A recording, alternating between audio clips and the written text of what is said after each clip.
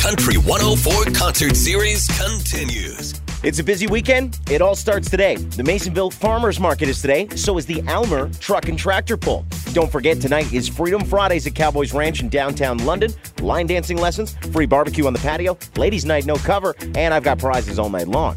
Keith Urban and Kelsey Ballerini play the Budweiser stage in Toronto tonight, and Brad Paisley is also at the Queen's Plate event at Woodbine Racetrack today. Saturday, Trackside Music Festival begins. Dierks Bentley, Dean Brody, and Lanco are on day one of the bill. Set times are posted at country104.com. Keith and Kelsey play their second date in Toronto on Saturday as well. Also this weekend, look for Country Fest on the Grand in Paris and Shania Twain in Hamilton. Sunday, July 1st, it's Canada Day. Go us. Genevieve Fisher celebrates this country in Woodstock, Southside Park.